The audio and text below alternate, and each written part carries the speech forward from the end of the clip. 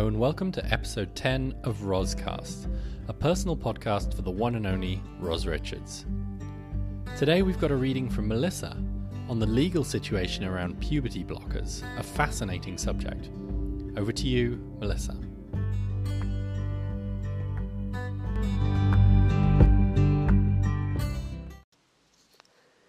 Analysis. Gillick competence wins the day in puberty blockers appeal. From Irish Legal News by Dr. Sandra Duffy. This is a slightly obscure source, but I found it really difficult to find an article that gave the facts in an easy, accessible way with enough of the backstory and what their implications were, which I think is telling in itself. So I've gone for the Irish Legal News. On Friday 17th September, the Court of Appeal for England and Wales handed down its decision in the appeal of Bell v Tavistock and Portman NHS Trust. This judgment overturned December's original Divisional Court decision in Bell v Tavistock. The Bell decisions concern the Tavistock Gender Identity Development Service's referrals for the prescription of puberty-blocking drugs to trans young people under the age of 16. Puberty blockers, as the name implies, are short-term medications which are given to young people to halt the development of pubertal indicators. They are used in trans children diagnosed with gender dysphoria and cisgender, non-trans children experiencing precocious puberty. Puberty blockers have become socially controversial in recent times, but the medical evidence is that they are safe and reversible. Once they are no longer taken, the body will resume normal pubertal development. In the December judgment, referred to here as Bell 1, the Divisional Court held that it was, open quote, highly unlikely that a child aged 13 or under would ever be Gillick competent to give consent to being treated with puberty blockers. In respect of children aged 14 or 15, we are also very doubtful that a child of this age could understand the long-term risks and consequences of treatment in such a way as to have sufficient understanding to give consent. The overriding legal The overriding legal principle in these cases is that of Gillick competence, arising from the case of Gillick v. West Norfolk and Wisbech Area Health Authority, 1986. Gillick concerned a 16-year-old girl who wished to access contraception contrary to her mother's wishes. The court in this case held that a minor aged 16 or under may consent to medical treatment in their own capacity, as long as, open quote, she had sufficient maturity and intelligence to understand that nature and implications of the proposed treatment. Close quote. The Bell 1 decision modified Gillick competence, but only with respect to the issuance of puberty-blocking medications and only where they are required by trans children. Through the declaration and guidance issued in the judgment, it set a near impossibly high standard for competence to consent, including a requirement to understand the effects of cross-sex hormones, a treatment which is only prescribed to adults. The Court of Appeal disagreed profoundly with the findings of the Divisional Court on both evidentiary and legal bases. Its decision to overturn found that the Divisional Court had relied on flawed expert evidence, implied factual findings that the Divisional Court was not equipped to make, and was incorrect in issuing both its declaration of law and its guidance on the application. Of particular importance is the Court of Appeal's finding that Gillick competence applies to puberty blockers in the same way that it would to any other medical decision. The Court even indicates that this applies whether or not the treatment in question is socially controversial, stating, open quote, the ratio decidendi of Gillick was that it was for doctors and not judges to decide on the capacity of a person under 16 to consent to medical treatment. Nothing about the nature or implications of the treatment with puberty blockers allows for a real distinction to be made between the consideration of contraception in Gillick and of puberty blockers in this case, bearing in mind that when Gillick was decided 35 years ago, the issues it raised in respect of contraception for the under-16s were highly controversial, in a way that is now hard to imagine. The Court of Appeal went on to reaffirm the key role of clinicians in making decisions about the capacity of their patients, rather than delegating that role to the courts. Open quote. Clinicians will inevitably take great care before recommending treatment to a child, and be astute as to ensure that the consent obtained from both child and parents is properly informed by the advantages and disadvantages of the proposed course of treatment, and, in the light of evolving research, an understanding of the implications and long-term consequences of such treatment. Close quote. This decision is not the outcome desired by Kira Quincy Bell, the original complainant in the cases. She contended that she had not had the capacity to consent to transition-related medical interventions as a teenager, although it's important to note that Bell only underwent irreversible surgical interventions as an adult, because such procedures are not authorised for the age cohort addressed by the Divisional Court in Bell 1. Her complaint about the Tavistock's practices could therefore be said to be almost entirely notional. Indeed, the Divisional Court found, and the Court of Appeal upheld, the lawful nature of the Tavistock's referrals for puberty blockers. The medical landscape for young trans people in the UK has been bleak since Bell 1, which had a real and lasting chilling effect on referrals for puberty blockers. With the appeal in hand, it's hoped that NHS England will now turn its attention once again to the guidelines for referrals and update them in line with the Court of Appeal's ruling. However, for children who have had to wait and experience distress and dysphoria for 9 months, it is little consolation. Bell and her legal team have announced an intention to appeal the decision to the UK Supreme Court, citing a belief that Gillick is no longer fit for purpose. It's difficult, however, to see a basis for an appeal in the Court of Appeal's decision. This may therefore be the last we hear of Bell v Tavistock in the courts, but the influence of its arguments around other medical treatments for young people, such as vaccines or abortion, may have a more lasting effect on the discourse. Gillick has been assailed, but in this case, it has survived unmodified.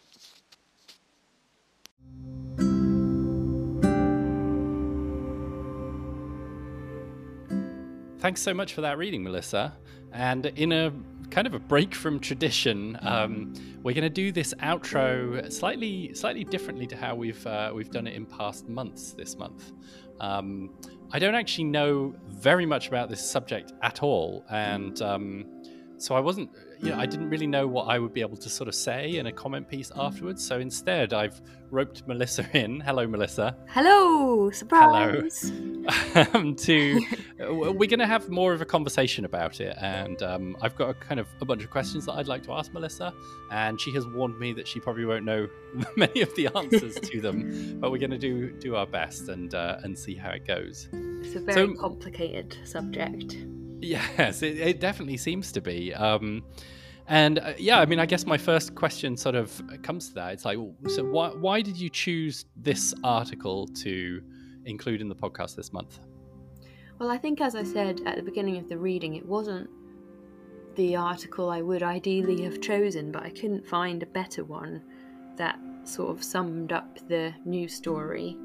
But I really wanted to talk about that news story. So in September, the sort of, is it the Supreme Court or is that in America? I don't know. But anyway, the High Court in the UK kind of overturned an appeals court, I think. Yeah, exactly. Overturned a previous decision that was made a year ago about these puberty blockers, and it's quite significant. It's quite important both for like trans rights and children's rights, and working in a children's charity and being in the LGBTQ plus community, I guess it feels very important to me, and I don't think that it's very known about. There aren't many articles about it and people aren't really talking about it, so that was why I wanted to do it.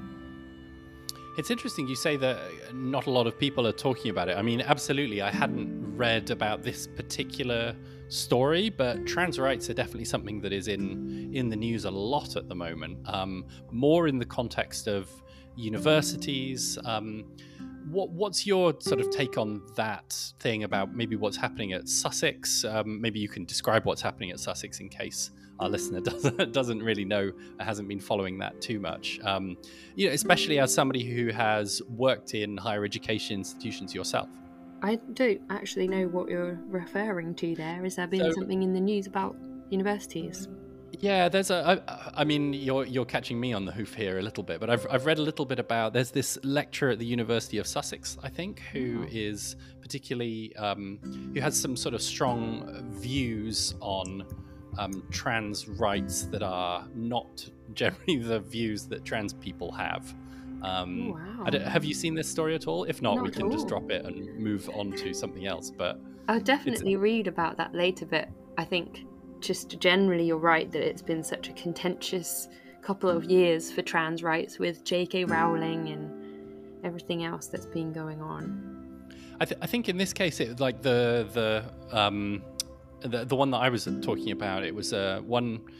It was kind of around academic freedom and whether what views academics should be allowed to hold. Should academics be held to account for their views? Should they be fired if they have views that are considered controversial by the students that they're supposed to be teaching? Where does the power sit in that relationship? Yeah, those are all really interesting, difficult questions, and I suppose that could be another podcast, but probably. Roz and I did actually watch a really interesting TV series about this when I was last in Reading. It's on Netflix, and I can't remember what it's called, but it's got the woman from Killing Eve in it. And it really does deal well with all those kinds of questions about wokeness and students versus professors and culture wars and all of this stuff. It's very interesting. Okay, I'll have to look that one out. Yeah. But let's return to what we're actually supposed to be talking about, which is the article that you suggested. What has the reaction to this judgment been in the LGBTQ community? Well, I think the sort of initial reaction has been massive relief. Like, it's definitely positive. It would have been really bad if that ruling had been upheld. I think that, though, people have been quite keen to make the point that even though this is positive, it's kind of not they don't feel safe. Like, it doesn't mean that this couldn't still be overturned, or it doesn't mean that rights could get eroded in other ways, and they are all the time. So it's kind of relief, but with a caveat of caution. And then I think alongside that as well, that people are making a very good point that to some extent, even though it's a victory in principle, in practicality, trans adolescents are having to wait for such a long time for treatment that actually it's too late for them to get these puberty blockers even though it is now allowed. So it's kind of a moot point in a way. Why are they waiting so long for treatment? Well, yeah, that's a good question. Like, the NHS target is for all patients to receive care within 18 weeks, and people are waiting like 3 or 4 years just for a first appointment at the gender identity clinic. There's only one gender identity clinic for young people in the UK, so the number of referrals has skyrocketed in the last, say, 5 years, because there's been like such greater visibility and awareness about trans people, and that's led to more people identifying as trans. So there's just not enough capacity to help them, and then but the real question is, like, why hasn't that been resolved? Why hasn't that been a priority? Why have resources not been dedicated to that? And I suppose that there's an underlying inequality there. And it's that inequality that you think is driving these longer waiting times, or the lack of resources being allocated to these services. Exactly, yeah, there needs to be more clinics for young people, but there's no funding being made available for that. So they're not meeting their target, and it's for a very specific group of people. So I would say that is discrimination, and I think that no, I lost my point there. I forgot what else I was going to say. That's okay. So, I mean, one thing that I wanted to ask is, you talked about, I can't remember the exact phrasing you used, but you talked a moment ago about how it seems like it's getting harder for people who are trans at the moment to get this kind of treatment. But in terms of just like the legal situation, is this sort of part of a wider trend towards better trans rights? Is the situation improving, legally speaking, in the UK?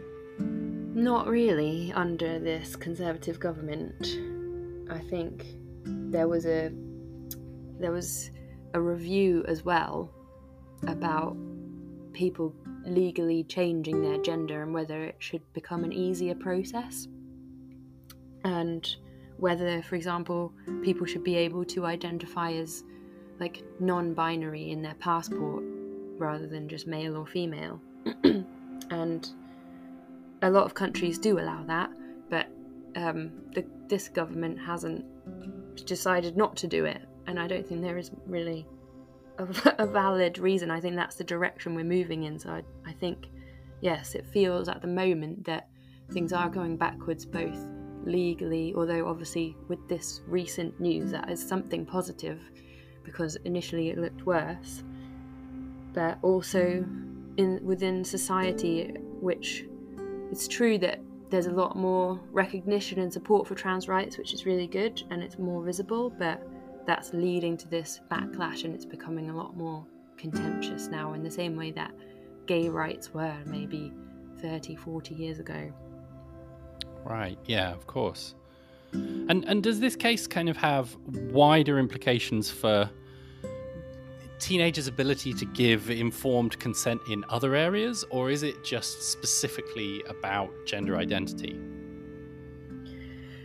No, it relates to a concept I talked about in the reading, Gillick competence. So this is a legal concept that children can give informed consent about their own healthcare if they're kind of judged to be mature enough to do it, and if they're kind of given the right information about the implications, then they can make those decisions. And that was originally determined, again, a long time ago, decades ago, in a case of a girl who wanted to be prescribed contraception, a teenage girl, and her parents didn't want her to. She was under 18, but they ultimately decided that she should be able to choose that for her own body, and her parents shouldn't decide it for her. So that kind of was quite an important ruling for the autonomy of children in the UK, and this was threatened by this ruling. If they decided that they couldn't give consent to receive puberty blockers, then that would have had implications for all children and their ability to choose their own healthcare. And so with other treatments like, say, COVID vaccinations or something like that, that standard of Gillick competence still applies. Is that what you're saying? Yes. And I also think it's worth saying that these puberty blockers aren't just prescribed to trans children or young people. They're also prescribed to, for example, children who have what's called precocious puberty. So they have puberty very early, and they might be prescribed these blockers to just delay it by a couple of years. And that's in no way contentious. Nobody worries about their future fertility or thinks that that's going to mess with their brain or any of these things. No, the media didn't kind of pick up on that. It was just with trans children that they have a problem with it. I see. And how do these laws differ, maybe you don't know, in other countries around, say, Europe and maybe the United States? Are there similar kind of... Is the situation similar for trans kids in those countries, or does it vary tremendously by each country? Do you know? It varies. It's kind of... I'm trying to get some idea of to what extent Britain is being a trailblazer in kind of making this decision or affirming this decision anyway. Yeah, I think it is kind of the first time it's been tested in court.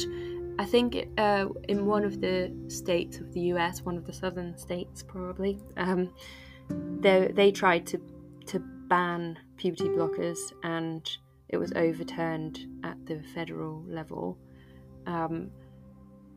So they are being prescribed in the US as well at the moment.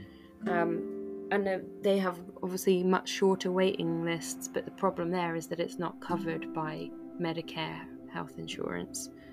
I see. In Europe, I think Norway, or maybe Sweden, I think I mentioned this in the reading, they also kind of called for a halt on prescribing puberty blockers while they reviewed the evidence. So it's not quite as strong as what happened in the UK. But I think, around the world, trans activists were kind of watching to see what this ruling would be as an indicator of what direction things might go in. Yeah. And what do you think, what do you think the trajectory is in the future for this stuff, at least in the UK? Well, I think in the long term, I'm optimistic that trans rights will improve and equality will improve in the same way that it has for gay people. But I do think that it's just a really terrible time, and it's so serious. It doesn't sound like such a serious issue whether a young person can delay their puberty by 2 years, but it actually, in terms of those young people's mental health and psychological well-being, it makes a massive difference, and it can mean life or death. Like allowing them to take these puberty blockers can reduce their risk of suicide, and it's actually about saving lives, and I suppose that's why I'm so passionate about it. And the media portrays it as this experimenting on children or whatever, but they don't talk about that side of it, that if you don't prescribe these blockers, the potential negative health consequences could be so much worse. So I guess I hope things do change. I think it's quite desperate. It's a crisis, and the length of the waiting lists as well, it's causing people to die. So I really do hope that it will improve, but I think it will take more campaigning. Okay. Well, thank you so much for helping explain that to me, certainly. It's, as I said, it's a subject that I didn't know so much about, so I really appreciate you bringing it to my attention and having being willing to have this conversation with me about it. It really helped me understand it a bit better. And next month we'll hopefully go back to, depending on what article I choose, I guess, we'll go back to the normal system where it'll just be a monologue response. But I did actually quite like this interview format, so maybe we could return to it in the future. Yeah, it was nice to be able to talk a little bit more about it, so thanks for inviting me. You're most welcome. And I need to let you go now because you're going to go off and have your dinner. What's for dinner? Jacket potatoes with ratatouille. Oh, good choice. Excellent choice. All right. Well, on that note, we'll end there. Thank you very much. Thank you, and I look forward to us continuing the discussion on Telegram. Yes, definitely. Okay, thanks. Bye.